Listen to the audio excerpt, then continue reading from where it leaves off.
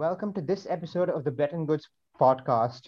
One of my aims has always been to interview the smartest young people I find, and today I have somebody who fits that bill. Ladies and gentlemen, please welcome Joshua Miller.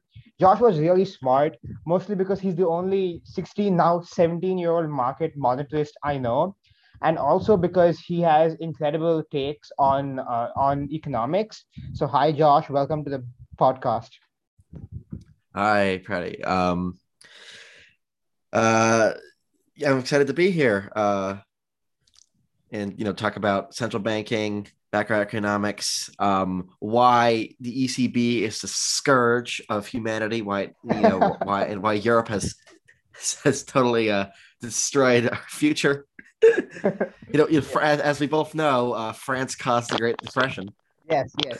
We'll get to that. But I mean, these are two little weird topics for two 17-year-olds to be talking about. Yeah, if somebody comes and asks, what are you talking? Oh, so just central banking and nominal GDP targeting. But my first question to you is, you call yourself a market monetarist. What does that mean, and why?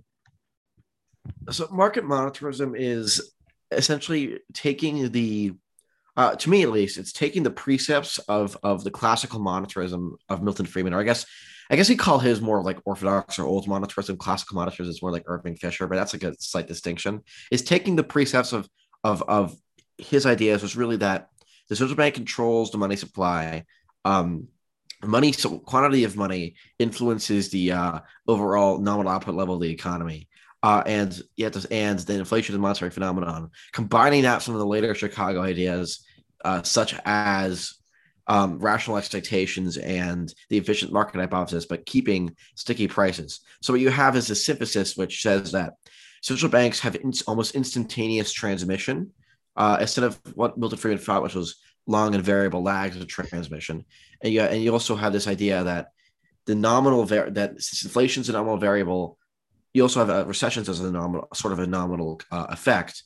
The primary cause of stabilization policy should be to stabilize the nominal output level or nominal spending level. And the way you have to do that is via monetary policy, because fiscal policy is a limited effect. So it's sort of a practical updating of these classical ideas. There's not too many formal updates in the model. It still is a classic New Keynesian model. There's no specific model we have that makes us any different. I've worked on some stuff that makes us sort of different, but I've come to a conclusion with some prodding from our friend Trevor Chow. If you know him, he's he's an econ student at Cambridge, and we came to the conclusion that basically New Keynesian models sort of do everything we already need them to. Market monetarism is more of a practical understanding of the way nominal income affects the economy, and then we try and apply it to the creation of policy. So that's why we favor things like nominal GDP targeting and quantitative easing, things that would help us stabilize nominal output level. Okay. A good question people ask is, what's wrong with the current, the previous Fed framework of saying we're going to keep inflation at 2%. How is nominal GDP targeting superior to that? Well, the first, like, most obvious difference is that under normal circumstances, inflation and nominal GDP targeting are the same underneath, like under demand shock. Um, under demand shock effects, basically, that no matter if there's a demand shock, both positive and negative, inflation and nominal GDP targeting should respond exactly the same. But during a supply shock, nominal GDP targeting would have a prescription and inflation targeting wouldn't. But that's just about like a surface level difference. In reality, by targeting nominal GDP, we helped parse out the idiosyncrasies of real output and inflation in the short run, because in the short run, both of those are just data points that can be sort of corrupted. By just targeting this overall pure nominal GDP level, we are able to stabilize the demand and output level of the economy a little bit more efficiently. For example, in 2007, when the Fed kept rates high, despite the signs of faltering economy, they looked at inflation going high, but inflation was going high for a very transitory reason. That mistargeting would have been solved by just targeting nominal GDP. The same difference is like if we were to go for something like level targeting as opposed to just targeting growth rates. It's really about making sure that our idiosyncrasies in the data don't actually affect our output in terms of policy. Okay. Um, the mechanism NGDP, the market monetarists want, is that the Fed increase and decrease the monetary base, which is commonly called M0, right?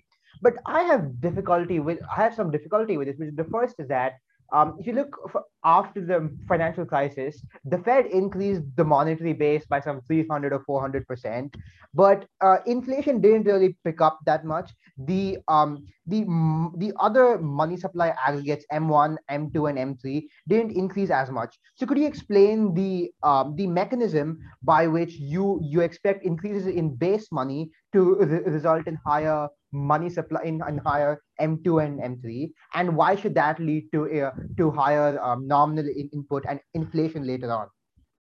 Well, I don't think that any of us actually really expect to look at the monetary base anymore.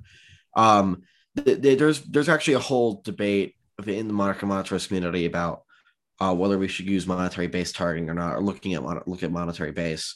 I think that it's one of the things you can do, but in terms of the the post 2008 era, or really since the 2000s, we're in this really really really high money demand environment. I don't think we can reasonably expect the money multiplier to function as normal or the quantity effect to function as normal. So, given that reality, I think it's better to just do what market monitors have been doing since then, which is just looking at money and inflation sort of like semi-independently. Like if you're paying it, if you've been paying attention to what David Beckworth has been saying past couple of years, and especially what he's saying right now, he likes to estimate money demand and money thus money velocity sort of independently of just as a residual. By doing that, he's able to figure out, are we in this environment where any sort of increase in the money supply is either being quote unquote trapped within the balance sheet of banks or is being consumed by these excess real cash balances, these really high real cash balances, as opposed to, under before the 2000s, this global growth slowdown, we had a very, very tight quantity relationship. And this money multiplier relationship was also very, very tight, despite the whole presence of endogenous money, despite banks, of course, giving loans themselves. We had a very tight money multiplier effect, and we had a very, very tight reserve. There's no such thing as excess reserves before 2000, before 2008. After that, we're in this very different environment based on just money demand and the new rules, lack of reserve requirements.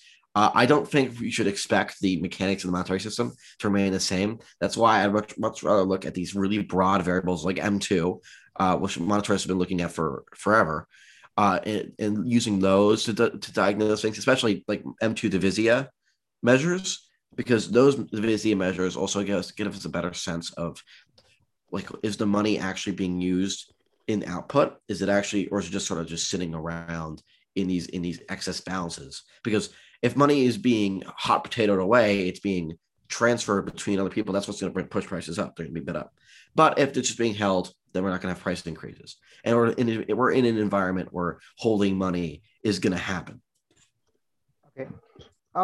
That I can agree with. That is, if the money is in what you call real excess balances. But what I'm more concerned of is that the Fed has been doing QE for 12 years, and banks are simply just stashing the money at the Fed in what you call excess reserves. Now, we can't compare the post 2008 to pre 2008, mostly because one, the Fed is now allowed to pay interest on excess reserves when they weren't before, and second, because there were no excess reserves back then. What I'm most concerned about is the idea that the Fed is going to increase the monetary base, which is the only tool which is the tool it uses the most. The Fed is going to increase the monetary base, and banks are simply not going to lend that money out. Well, I think it's where when the monetary base is increased, it's really the base of reserves that's increased, and then based on that, banks will make loans. The issue is, to me, is that the sort of incentives banks have to make loans are a little bit different than they used to be. So interest and reserves, right, will mean that the banks have a little bit less of an incentive to make loans. And what I would do is I put a negative interest on reserves. I think that would create a greater greater environment for loans.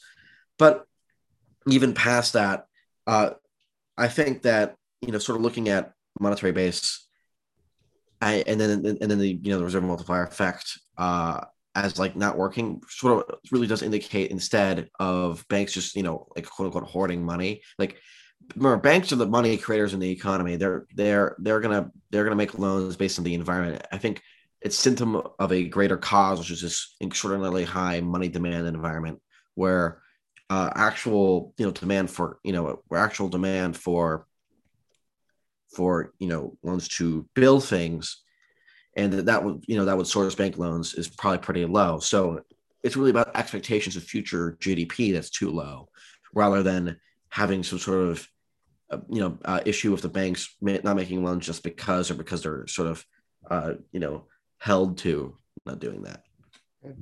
Um, I really like that you mentioned expectations of future GDP.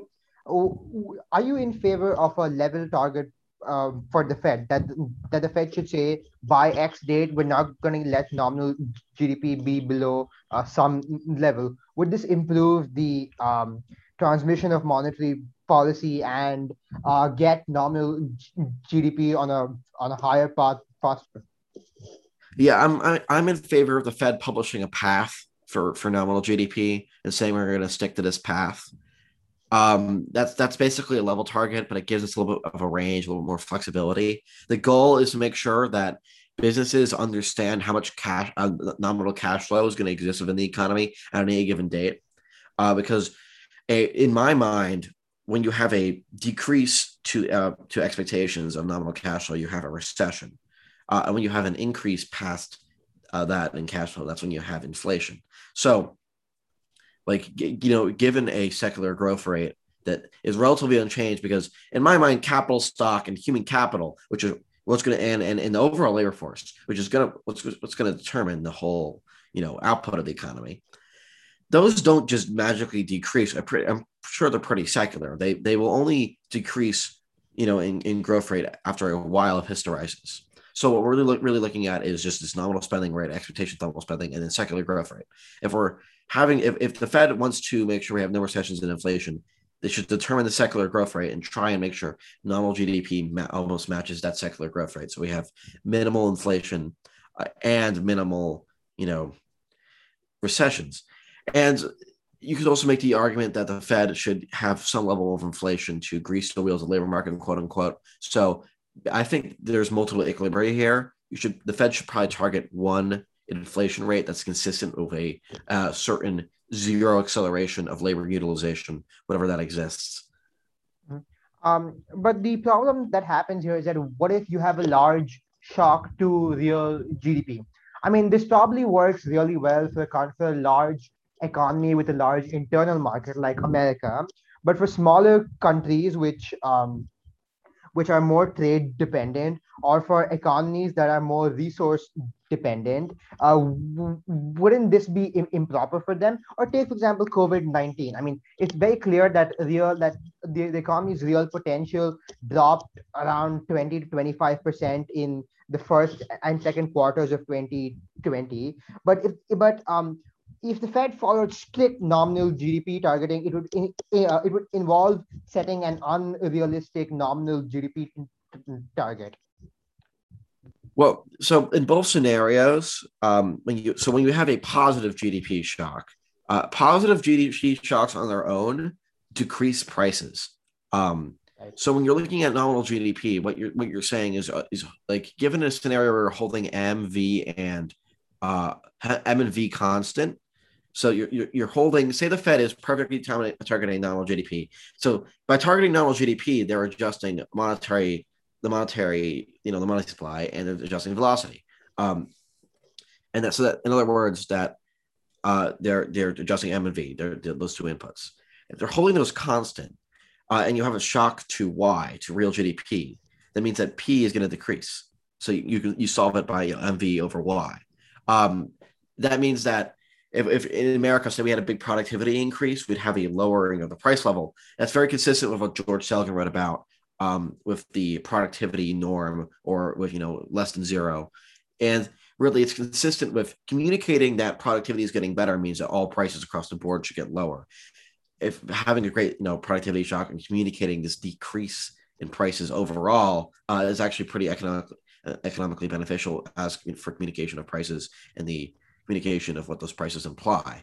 On the other hand, when you have a big GDP decrease, if you Fed is perfectly targeting nominal GDP, yes, you will have excess inflation. But what that also means is that the nominal spending companies face is constant. In the short run, the economy is nominal. Companies spend nominal dollars. They pay their employees in nominal dollars. That's why the Phillips curve existed in the short run. Is because when you're looking at it in the short run, you should see that a company calculates its nominal balance sheet. They don't say justice for inflation. Let's look at our real balance sheet. There's money illusion in the short run, really. It comes down to money illusion. It comes down to businesses just seeing their normal nominal cash flow and keeping that constant, even if real output is dropping. And the goal is to keep that constant until the recessionary shock subsides. In terms of what would happen during COVID-19, if we had nominal GDP targeting, we would have been able to adjust completely for the supply shock. There would have been even less of a recession than there was. The recession we had was pretty minor.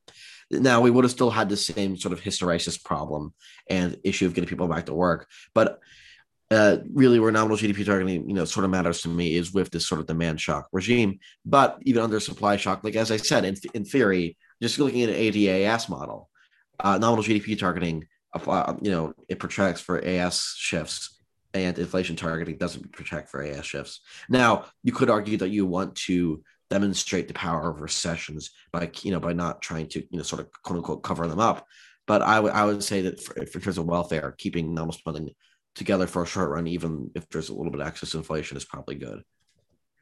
You mentioned we were talking about COVID-19.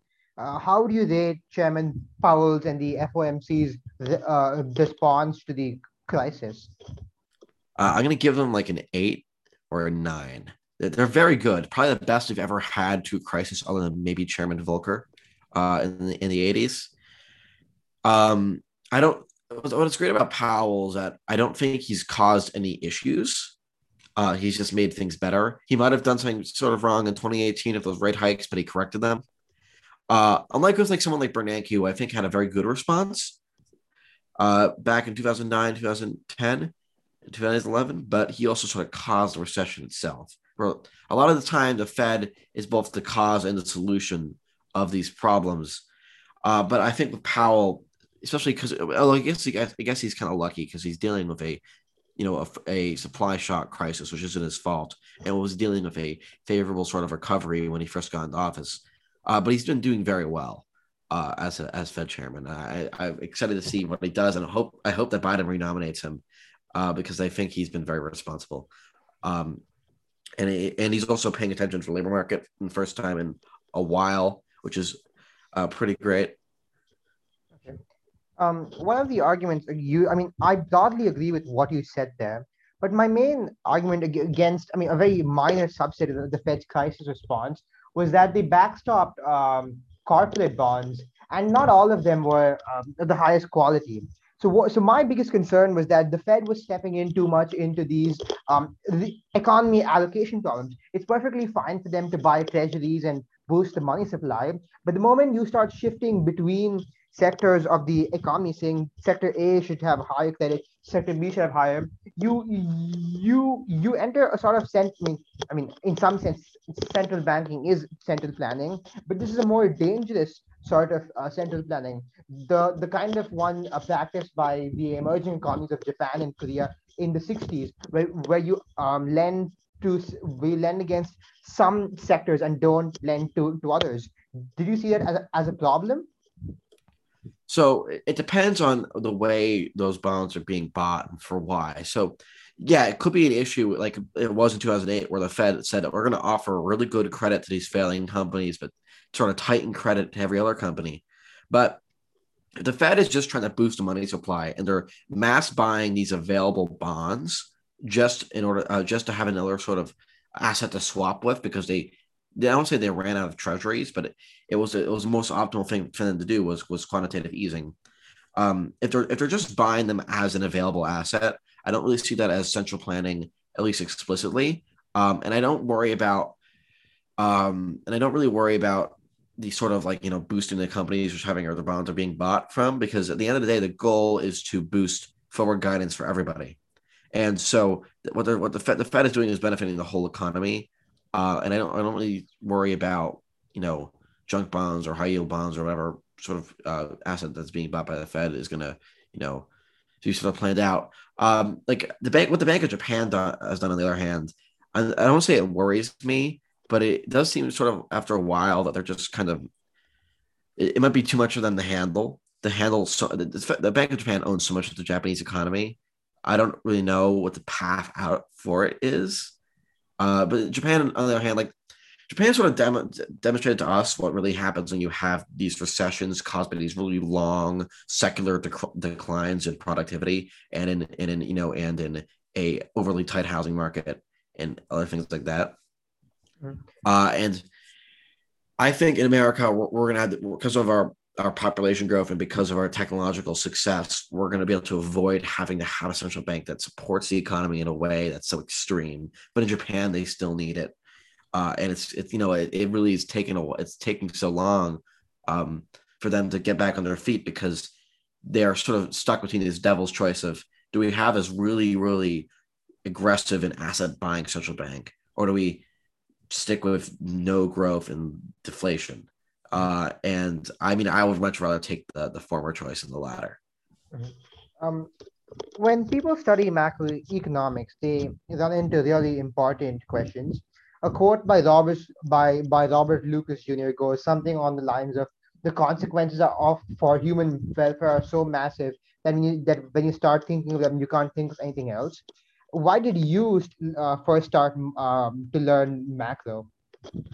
So, I mean, that Lucas quote's one of my favorites, and I kind of cite it as the reason why I continue to learn macro. But I first started learning macro because I wanted to answer this one question I had, which is, why can the Fed just print money and give it out? Like, why is that okay? Why want to cause inflation? And then that's why I started with quantity theory, and I started with theories of money demand.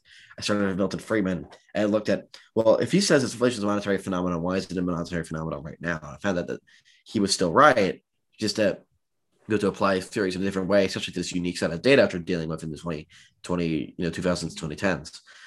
And then I kind of moved on from there. I got into institutional analysis at things like Darren Acemoglu, what he writes about. And then so I sort of came together. I had sort of idiosyncratic view of what causes growth. It's institution structure of ideas in the economy. What causes, what drives macro. It's money supply, nominal spending. And then I've kind of been going from there. Those are my two main areas of interest. I've sort of been branching out more into thinking about questions of price theory, because quantity theory in Freeman's view is entwined with price theory. And I've sort of also been considering questions of things like mechanism design, because mechanism design is actually really entwined in economic growth, because it's your method of building these aggregate idea levels and productivity levels. And like the Solow Romer model, where you have both capital and ideas increasing, I think that if you wanted to build a really advanced model, you'd have a mechanism design micro foundation for the idea section. Um, and then I use price theory for the capital section. Uh, and that would be like the ultimate Chicago style growth model, which Chicago never did the growth model too strongly. I guess Lucas did, but we were always a business cycle community in terms of Chicago school. So it'd be interesting to take a look at something like that. I I would I I would characterize myself as an economics skeptic. Not that I don't believe in it, but just that I take the morals with a little bigger pinch of salt than most people like you and people we know do. Mostly because, not because I think the models are wrong, or you can't model things like the Austrians, but I find the entire notion of we will model the economy without looking at specific micro level data. The best example of this is I forgot his name, Emi Nakamura, who went through census microfilms for how prices increased in the 70s. But as far as I know, and I think Alan Blinder had a paper where he actually measured wage stickiness. But as far as I know, besides a few examples here and there, macro economists go look for these don't go look for data that's on this edge of micro and macro. And I'm a lot more reluctant to believe these models because of that. Because I too can dream up a theory with the fanciest micro foundations, but the first thing that testing with GDP, which is GDP and inflation and whatever variables that come out of a flawed measurement process and come out only 4 times a year, is going to be a lot worse than looking at these data points that for example, Alan Blinder's wage stickiness, uh, or Emi Nakamura's the price It, it stickiness. was the slope of the Phillips curve paper, right? I don't remember the paper, but I remember The one where she she used got. the state lines to calculate the Phillips curve. No, it was a paper which calculated price stickiness during the great inflation of the 70s. Yeah, that's a And 2017 paper she wrote with Steinson, I yeah, think. but Yeah. my main criticism of macro is that there isn't more of this stuff, and there's too much of let me think of these micro foundations and build this model. Well, I would agree with your criticism. I myself, I call myself a Marshallian. I like partial equilibrium analysis. This is very Freeman, by the way. I like Hmm. partial equilibrium analysis and a lot more data, and then using data to build your instruments, and then using your instruments to test your data again. So I'm an instrumentalist. What I want to do is I want to build these partial equilibrium models that are sort of simple and just use them to apply to these to our data sets to figure out to parse out the problems. This is what Freeman did for this consumption function. This is what Freeman did for his monetary history. And this is also sort of what they did in those Nakamura papers. Now, Nakamura and Steinson, I think, are probably the best macroeconomists on the planet right now. Um, and I know a lot of people would agree with me, but it's also like Steinson wrote a whole thing on this recently. It is one thing to sort of say right now we're undergoing a revolution in macroeconomics. We're going back towards instrumental and experimental analysis of using a lot more data. But we only got here because we actually had to go through this phase where we used a lot of theory. Like Robert Lucas in his Lucas critique helped make sure that a lot of our data, which we did beforehand in macro, was actually going to be accurate. So we needed to have a Lucas critique period. We needed to have this period where we went for the Lucas critique, and we had guys like Ed Prescott who was like, okay, let's skip the whole data thing. We needed that to happen to sort of purge us of the sins of bad data. Just like microeconomics had its credibility revolution back in the 80s, and now they're in the super applied empirical macro phase. We're going to get to empirical macro only by going through this super skeptical phase where we make sure we test our data rigorously using Lucas critique, and we sort of skip do theory before measurement just to avoid this fault of bad data. And we're pretty great at theory in macro, frankly. There's a lot of great macro theory out there that starts on different angles. Now we're just going to have to worry about getting that to this sort of hard to parse data, but we're going to be able to do it because we have tools like the Lucas critique underneath our belt. We have Marshallian and Walrasian analysis. We have tons of different methods we can use. Just like micro has decision theory, it has price theory, game theory, and it has and also it will have things like mechanism design.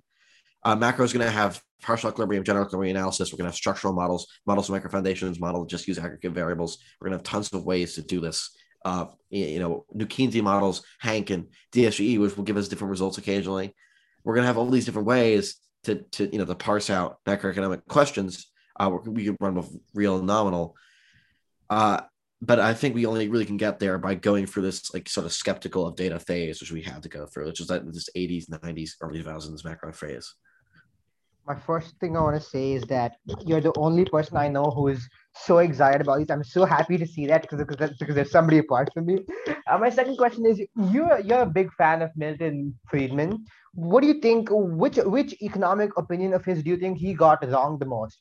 I'll start. I think Friedman's logic on against the anti-discrimination portions of the anti-racial discrimination portions of the Civil Rights Act was at best flawed, at worst horribly wrong. Mostly because his logic was that if somebody discriminates against a customer or in employment, they lose the opportunity of hiring that person.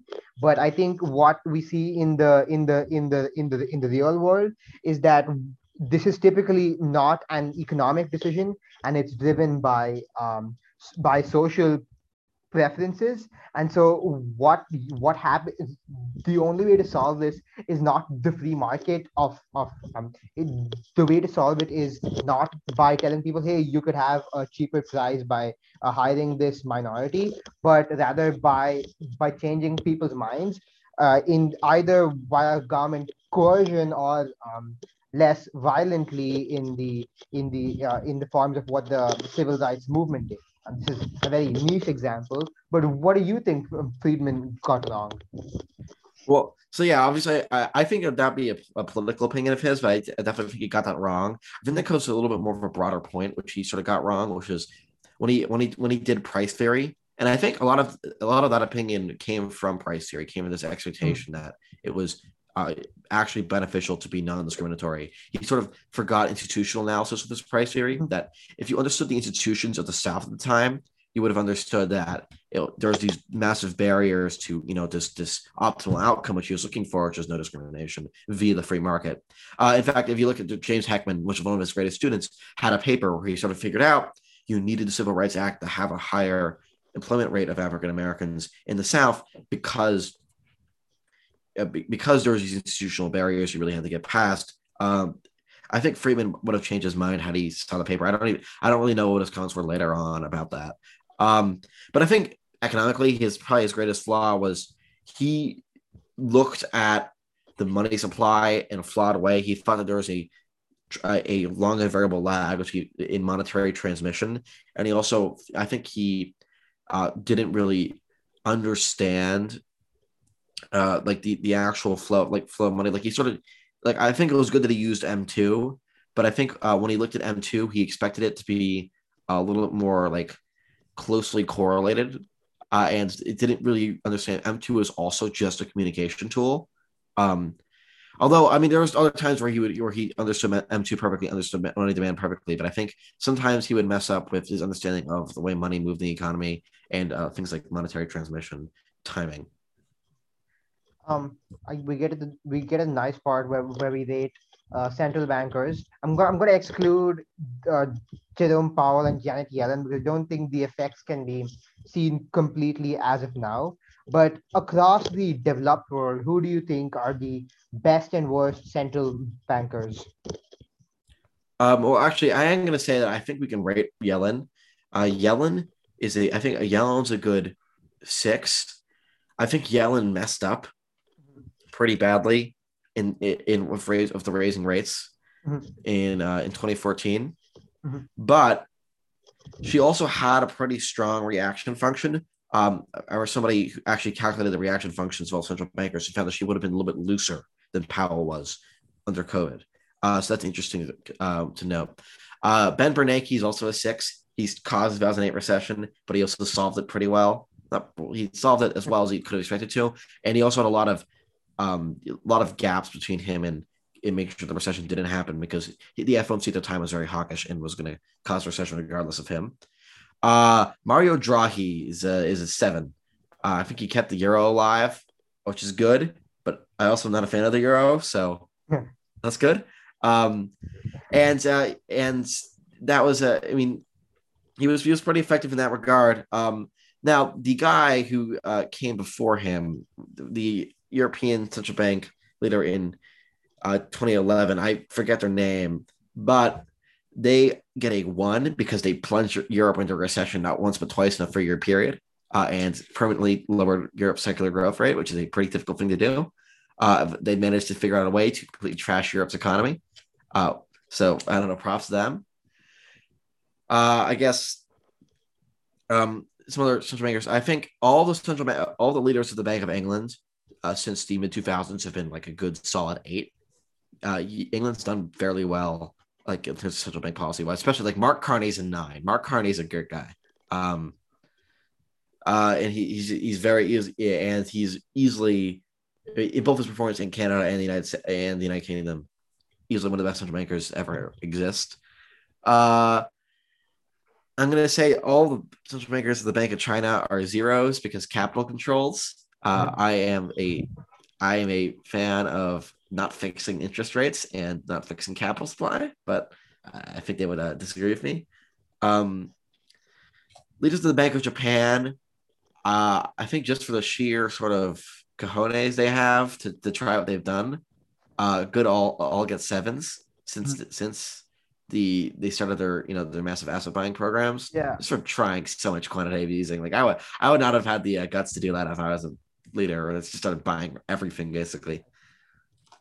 I think Kuroda gets a little higher there because after Abe was elected in 2013, they went on this huge QE spree, and then prices momentarily went up to like 1.5%. I don't know what happened, but they stopped after that, and all.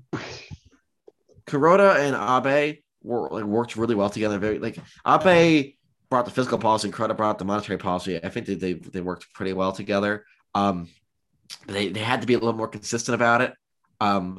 Now the good thing is that Abe could be more consistent because he had such a tight political control. Actually, it'd be very interesting to see that if the current prime minister of Japan um, is continuing to get a little bit, he's continuing to be unpopular. If he's so unpopular, are there going to be bad prospects for Japanese fiscal policy in the next couple of years? That could happen. Speaking of central bank treasury coordination, do you think that it would be that if that okay? First of all, what do you think is the main flaw with modern monetary theory? Because if I understand correctly, you do not think that it is an accurate description of the world. So to me, modern monetary theory, what's true in it isn't original to it, and what's original in it isn't true. So first, the government does not fund itself via seigniorage. Less than 0.5% of the government is funded via seigniorage, so that's just completely wrong. Now, on the other hand, if the government was funded via seigniorage, that'd be kind of interesting and kind of awesome.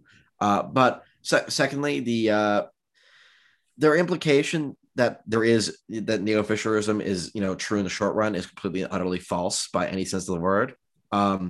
Also, they sort of conceive of taxes as having this anti-inflationary effect. No, they have an anti-price level effect, not an anti-inflationary effect. Past that, they're also fiscal theory of the price level. I think they misunderstand the role of government bonds in determining the price level. They also fail to understand the importance of the money supply as a monetary and nominal tool for determining the path of spending in the economy. They also seem to imply that whatever spending programs that they dream of are going to be like anti-inflationary, which is just not true. Like Green New Deal is not going to be anti-inflationary. They're all their jobs programs. Then past that, they also seem to embrace this view that the jobs guarantee will not cause inflation, but UBI magically will because God forbid people can spend money the way they want to spend money, which is they kind of pull out a hat. Like I actually on my wall, I have a little tweet pinned where Stephanie Kelton, she says, have you considered the possibility that raising rates might move inflation higher? And then Jason Furman just responds, no. It's just sitting on my wall. I have a couple. I have to add more tweets to my wall, but I have a couple tweets I like on my wall. The other one is Jason Furman said, "You agree, e-girl monetarism?" And it was just I had to capture that moment because a lot of times, like professionals in this and on Twitter will just not read the ads of people they're talking to, not understand the ads. Right. I also have a tweet from Claudia Sam that says, Friedman in his scholarship was a huge contributor to economics. Sadly, students were not as good and didn't even understand his work, and his policy work was bad. It's just something I sort of agree with, so I put that up there. I just like the statement of it. They didn't understand his work, which is sort of true because I think Robert Lucas not using sticky wage models was a big mistake, and sort of set macro back even as much as he pushed it forward. Okay. Speaking of Twitter, what do you think has been your biggest learning from the crazy end of the internet? Friends of mine are scared to join Twitter because they're like, oh, there are too many crazy people on that site.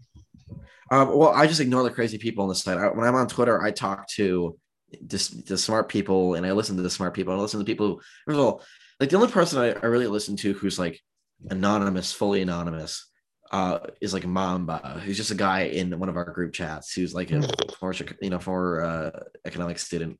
who understands micro pretty well. But like on that, if you wanna go on the internet, you want to talk economics on Twitter, there are tons of people who are just professionals in it, and they go to talk for the professionals on Twitter. Just got to block all the crazy people. You're gonna meet some crazy people who go to like fight economics Twitter. You're like, haha, I'm a communist. I'm gonna go yell at the economics people, but just block them. The block button exists. My block list is immense, and I don't care.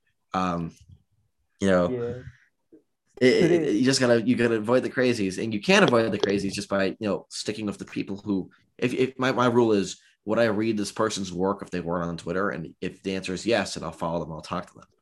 Mm. Why do you use your real name? Why aren't you anonymous or pseudonymous?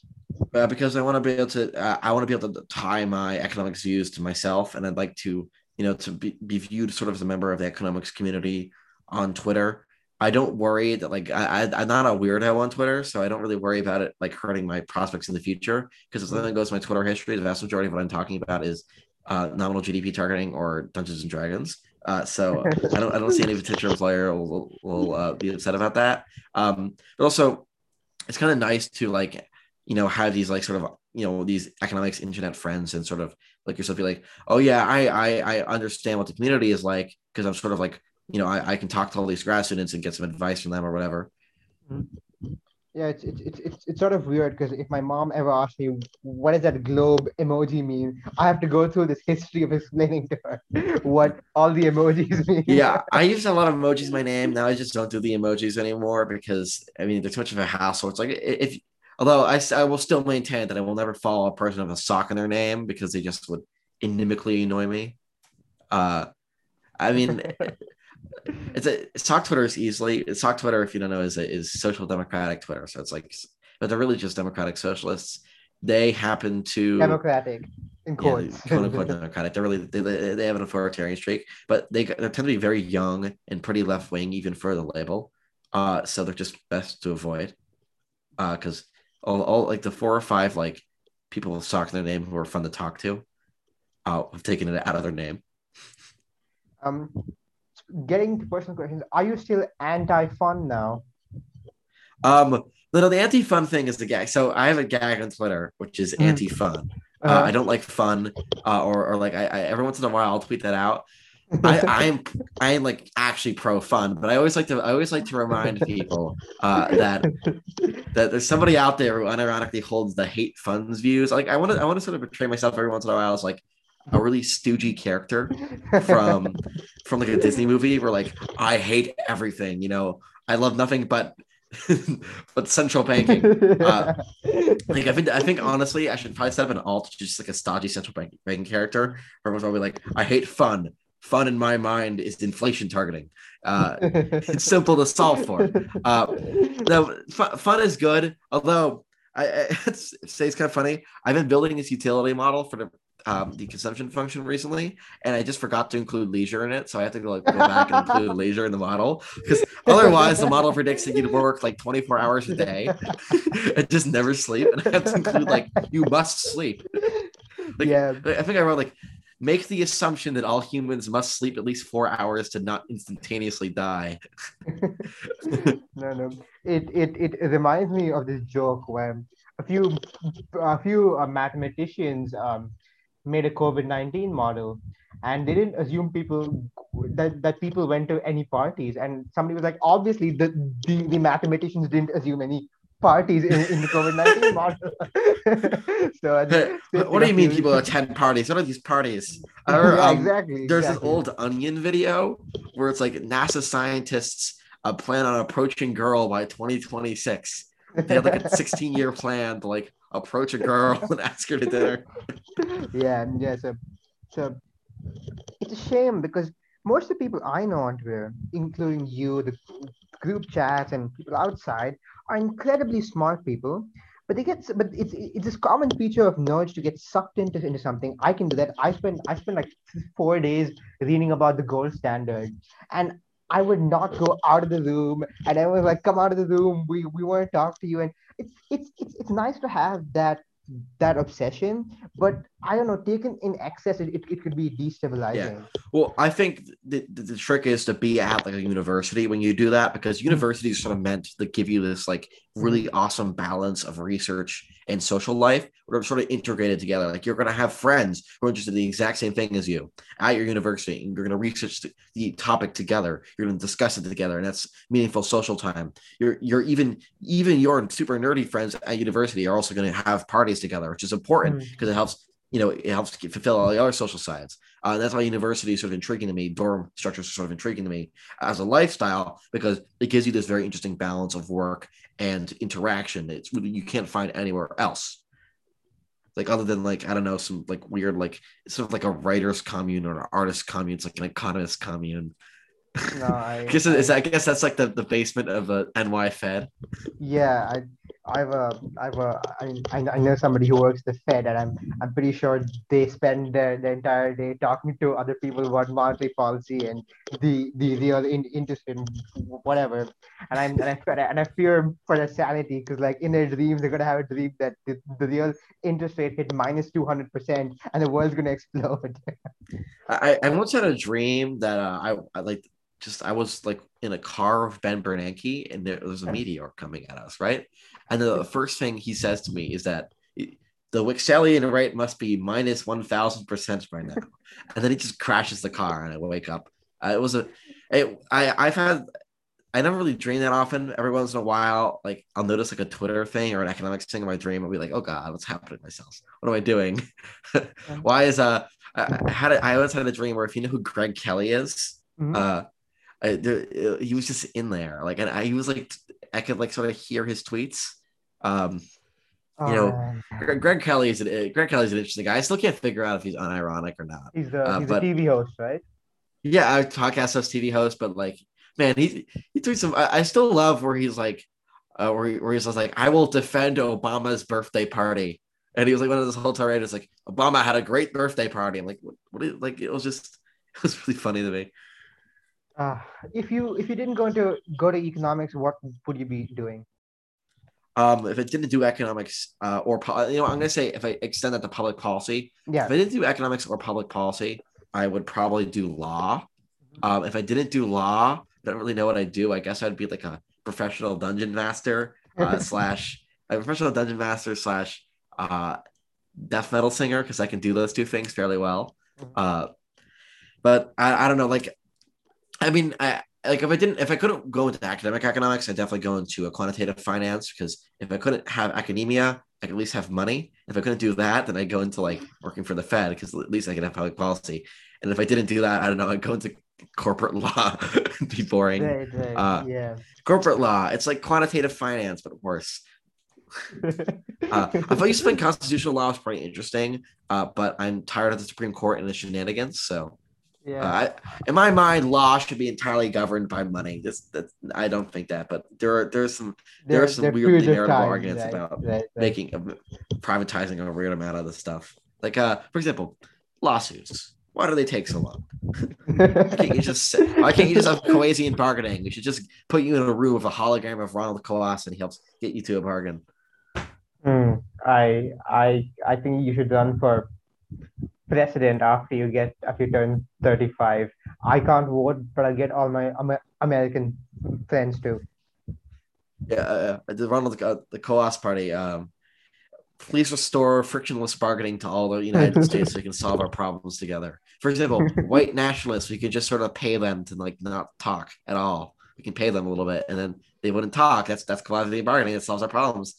I wouldn't actually endorse the proposal, but actually, it would be interesting if like if we started looking through all social ills as like a failure of quasi bargaining. I don't know how accurate that would be, but we could look at that as like a friction, too much friction sort of environment. No, Because money makes the world go round. yeah, my only opinion is that too much of something is bad, and especially people with the hammer nail analogy. Or once you have a hammer, everything looks like a nail. And my problem with the institutional economist is like there's a famous Robert Solow quote, and which I won't mention here because this is a PG podcast. But but then they see a problem, bang, institution, and that's true for like 99% of people. Wait, is the Robert Solo the Yeah, one yeah, I'm thinking of the yeah. one where it's like Milton Milton Friedman. Friedman thinks about the Yeah, money supply way too often. yeah, yeah, So- yeah, yeah. That one, that one, I that still love how Friedman baited Robert Solo into saying that. one. Uh, Robert Solo, in all honesty, is one of those interesting guys, and he's still alive. Like Yeah, it's one of him. I was like, he's not like he still does economics. Like he's sort of like the Kissinger of economics, but I mean, he wasn't exactly. obviously as bad. Um, like Solo, he makes up this really important growth model, obviously, but he also does some like really terrible stuff, like Keynesian economics, where he's like, "This is the Philip curve; it is always true," and then we had to spend like 20 years just saying, like, "No, it's obviously not." Um, you know, it's very obviously it was not true because it broke down after like 10 years. Actually, there's this really funny Irving Fisher paper where he wrote this paper. He said, "I discovered the Phillips curve." That was the title of the paper. And he's like, A.W. Phillips did it. I did, and he stole it from me. Except I was correct about it, and he was wrong about it. Fisher Yeah, was correct about it. Fisher was weird. It's all like Well, as an as both an economist. Samuelson and Friedman thought that Fisher was the greatest economist of the 20th century. Okay, that's their problem. No, but more seriously, I find Fisher weird because your legacy as a public intellectual is somehow limited to the worst quote you can make. So people are still stuck with Fisher's 1929 stock market plateau quote. And then the only thing I learned from Fisher was that always um don't say anything stupid in public, or 120 years later some guy's going to say Pradyumna Prasad said this and the exact opposite happened, so never hear anything else he says. Yeah, but otherwise, he actually understood the cause of the Great Yeah, Depression more than exactly, anybody right, else at the right. time. He understood the dynamics of the money supply. Unfortunately, it was literally hidden. Like they hid the whole money supply thing, um, and the dynamics of the gold standard. But Fisher to me was sort of like the like you need Fisher and Keynes together. You get Friedman, and then that's how you sort of save that era of macroeconomics because Fisher solved the things that Keynes got wrong, and Friedman understood both of them very well and put them together. And that's why we have monetarism, and that's why we have New Keynesianism, and that's why we're not stuck with hydraulic Keynesianism, or we're not stuck with whatever AC Pygau thought, or Say thought, really. Yeah. AC Pygau actually had a very very he made it the Cambridge model, and the Cambridge model is actually very useful because it's your demand side model. Understanding the way real cash balances work gives you a lot of insight into hot potato effect and how the actual transmission of inflation works. My last question to you is, if you could recommend one death metal band to our listeners, what would it be? Okay, this is a big one. Okay, my Only personal one. favorite death metal band is probably Insomnium. They're this Finnish band. Mhm, mhm. Um, they're very technical. They're a very sort of like symphonic and soulful music. Their instrumental is really what brings me to them.